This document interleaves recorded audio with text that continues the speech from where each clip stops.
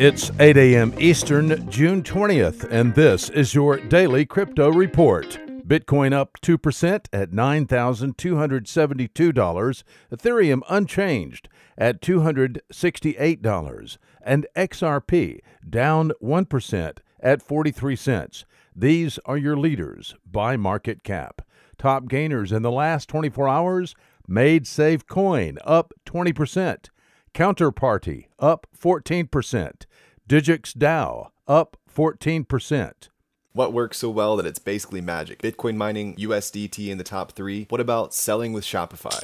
Shopify is the global commerce platform that helps you sell at every stage of your business. From launching your online shop to, did we just hit 1 million orders? Shopify is there to help you grow. From their all-in-one e-commerce platform to their in-person point-of-sale system. Wherever and whatever you're selling, turn browsers into buyers with the internet's best converting checkout, up to 36% better compared to other leading commerce platforms. Sell more with less effort thanks to their new AI solution, Shopify Magic. My favorite thing about Shopify is no matter how much you want to grow, they have the solutions you need to take control and level up your business. Shopify powers 10% of all e-commerce in the US and millions of other entrepreneurs across 175 countries. Plus, Shopify's award-winning help is there to support you every step of the way. Businesses that grow with Shopify. Sign up for a $1 per month trial period at shopify.com/DCR, all lowercase. Go to shopify.com/DCR to grow your business, no matter what stage you're at. Shopify.com/DCR.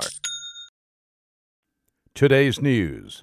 Line is Japan's most popular messaging app. Line is about to receive approval from Japan's Financial Services Agency to operate a cryptocurrency exchange in Japan. The exchange, to be called BitMEX, will enable the 80 million users of the Line messaging app to trade cryptocurrencies. Rust is the programming language that Calibra technology lead Ben Maurer chose to develop the new Facebook blockchain. Maurer explained on Reddit that Facebook started from a, quote, blank slate, unquote, and chose Rust.